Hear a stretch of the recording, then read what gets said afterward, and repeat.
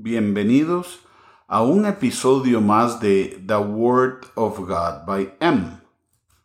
A solicitud de muchos de ustedes que me preguntan cuál es la Iglesia perfecta, el mensaje de hoy se titula precisamente La Iglesia perfecta.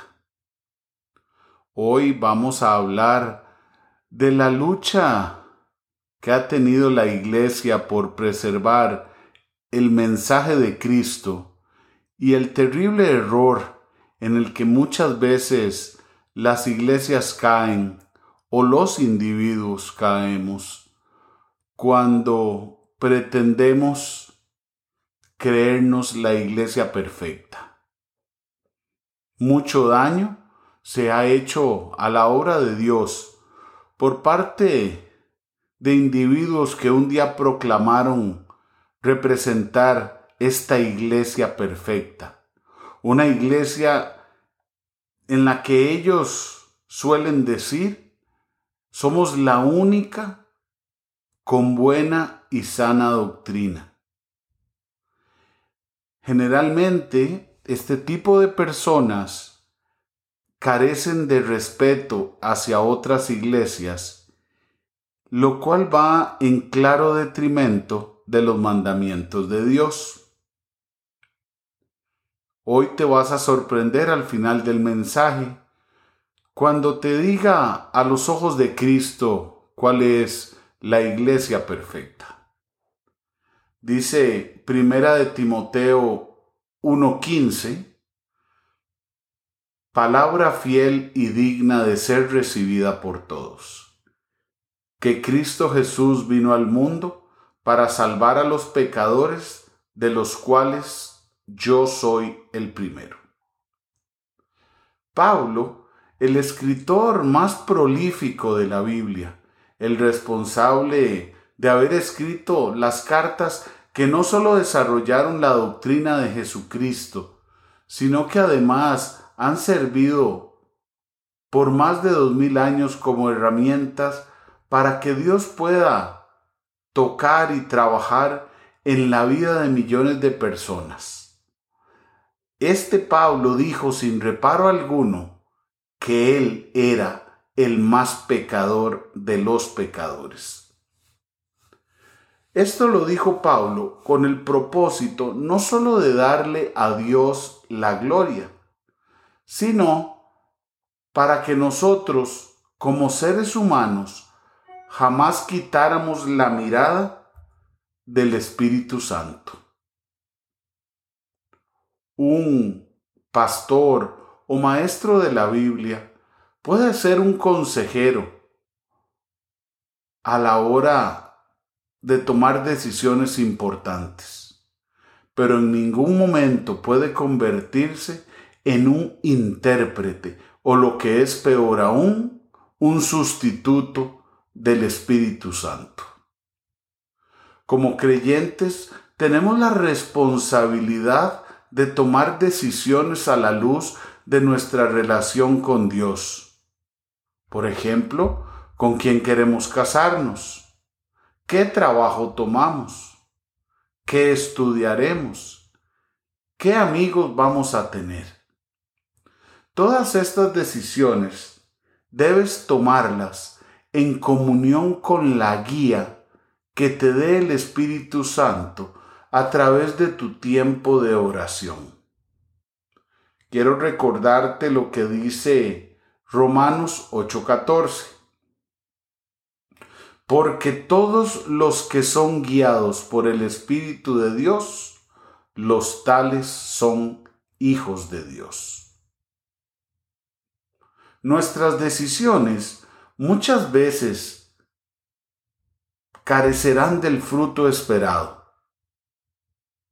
Eso no significa que debas delegar la toma de decisiones a una persona que arroja sobre sí mismo el conocimiento absoluto.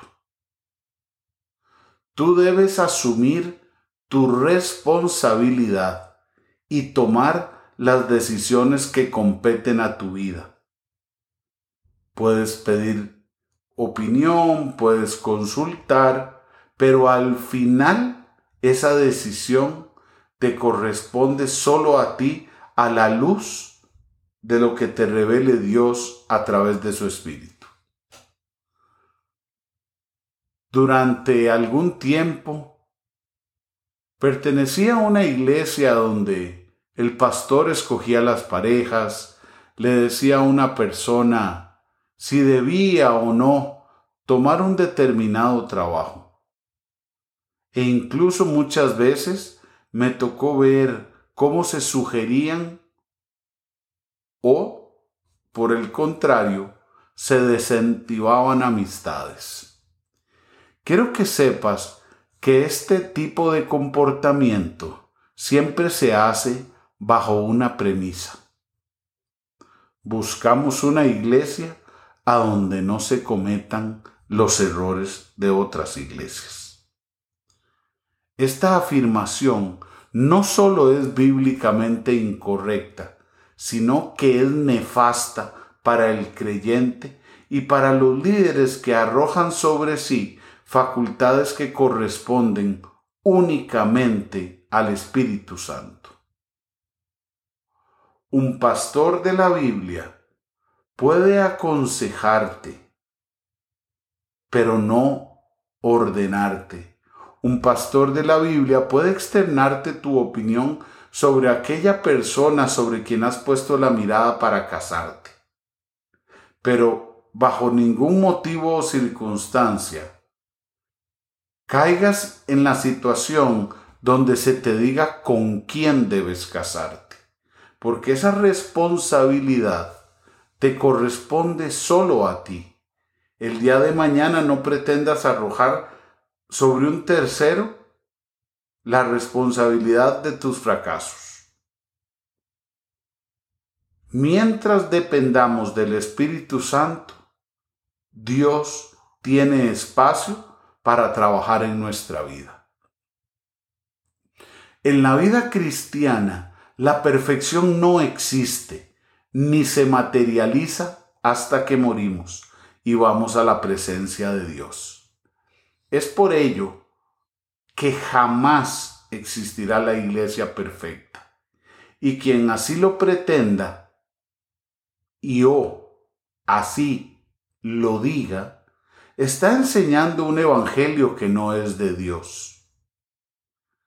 En una de sus cartas, Pablo le dice a Timoteo, a los que les gusta estudiar los versículos, en 2 de Timoteo capítulo 1, versículos 13 y 14.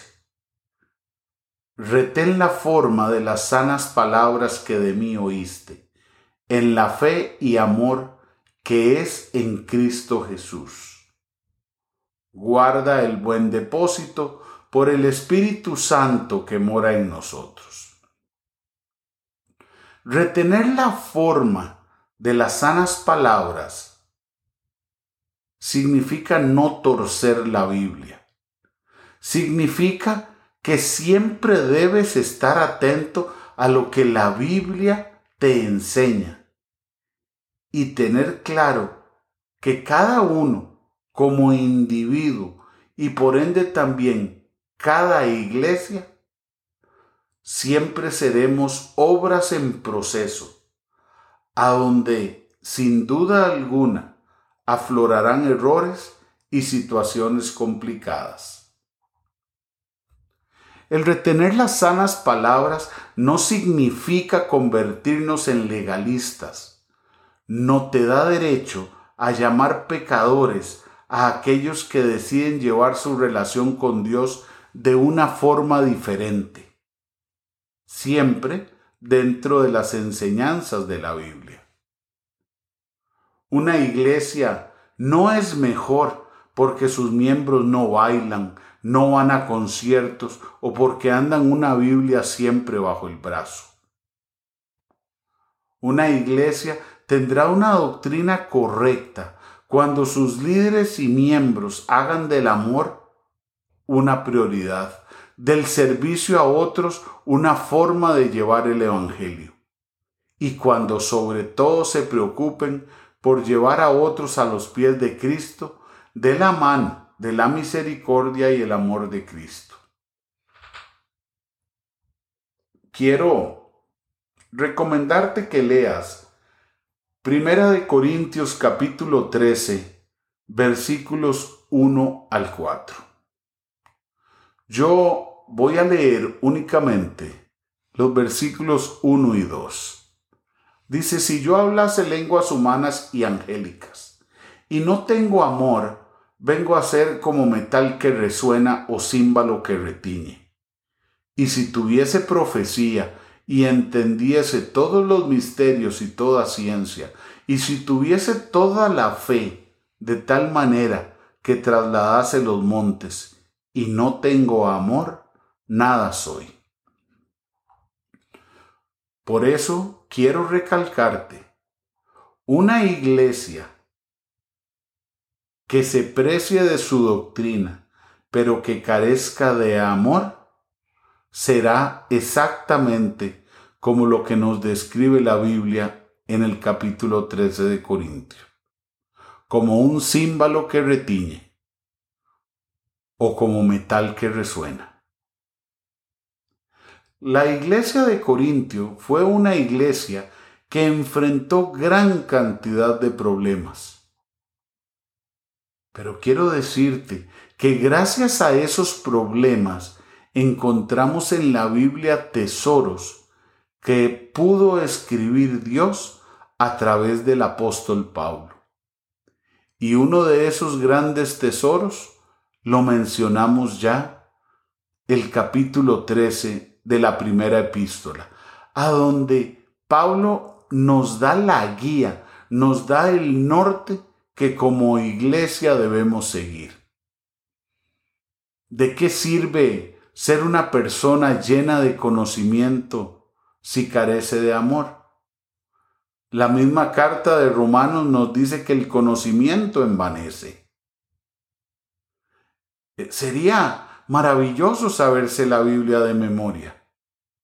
Es más, hay algunos por allí que tal vez se la saben.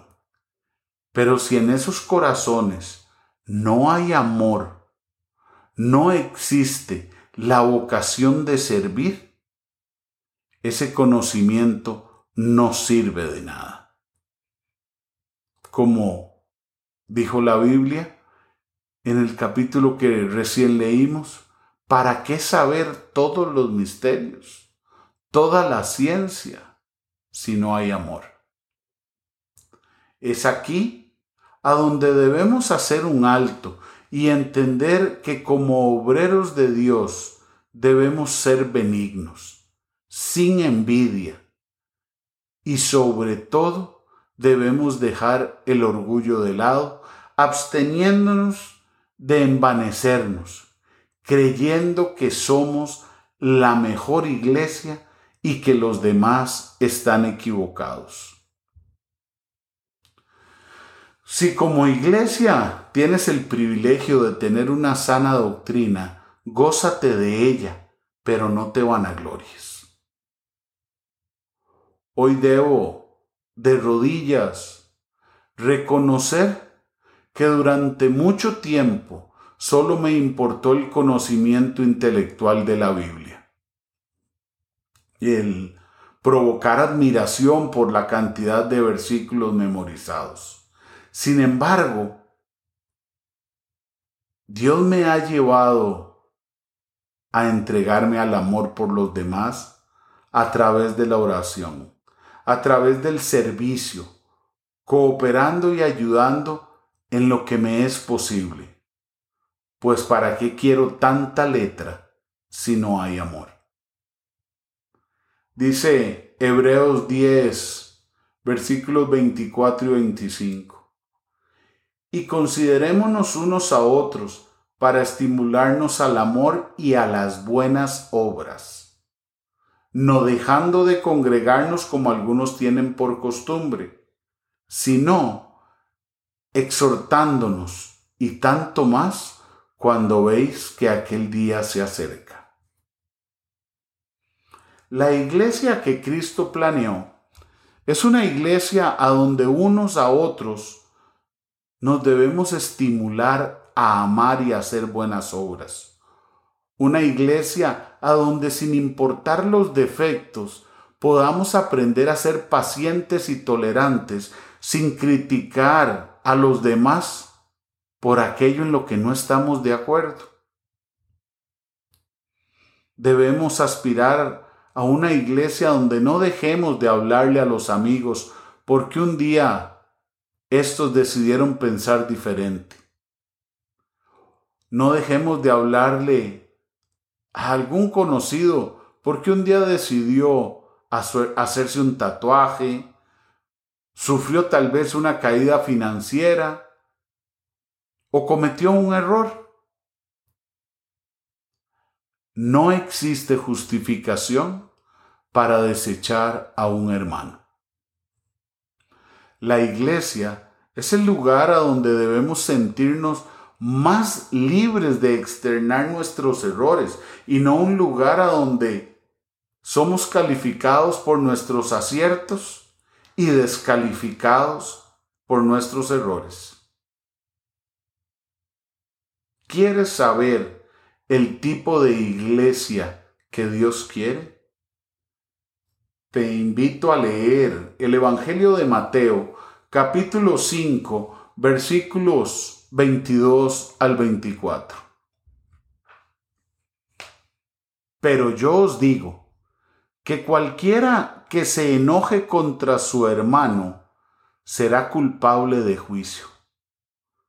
Y cualquiera que diga necio a su hermano será culpable ante el concilio. Y cualquiera que le diga fatuo quedará expuesto al infierno de fuego. Por tanto, si traes tu ofrenda al altar y allí te acuerdas de que tu hermano tiene algo contra ti, deja allí tu ofrenda delante del altar y anda, reconcíliate primero con tu hermano y entonces ven y presenta tu ofrenda. Quiero hacerte una pregunta. ¿Estás enojado con alguien? ¿Le has dicho necio o algo peor a otro? Esas son las preguntas que Dios te pide que respondas. Y de ser necesario, te pide Dios que antes de presentarte delante de Él, arregles dicha situación. Como te dije al inicio, te quería contar cuál es la iglesia que Dios quiere. La iglesia que Dios concibió es una iglesia donde el amor, el perdón, la disculpa y la misericordia sean los pilares sobre los que se fundamente la doctrina que se enseña. Despreocúpate de ser un intelectual de la Biblia y preocúpate por ser un campeón del amor y la misericordia. Gracias por acompañarme una vez más a otro podcast de The Word of God by M. Examina tu vida, invita a Cristo a que transforme tu corazón. Que Dios te guarde durante esta semana. No olvides enviar tus comentarios, preguntas, sugerencias al correo electrónico thewordofgodbym@gmail.com o a nuestro Instagram thewordofgodbym. Igualmente, en las descripciones del podcast se incluye nuestro correo electrónico y nuestra dirección de Instagram. Muchísimas gracias por acompañarnos.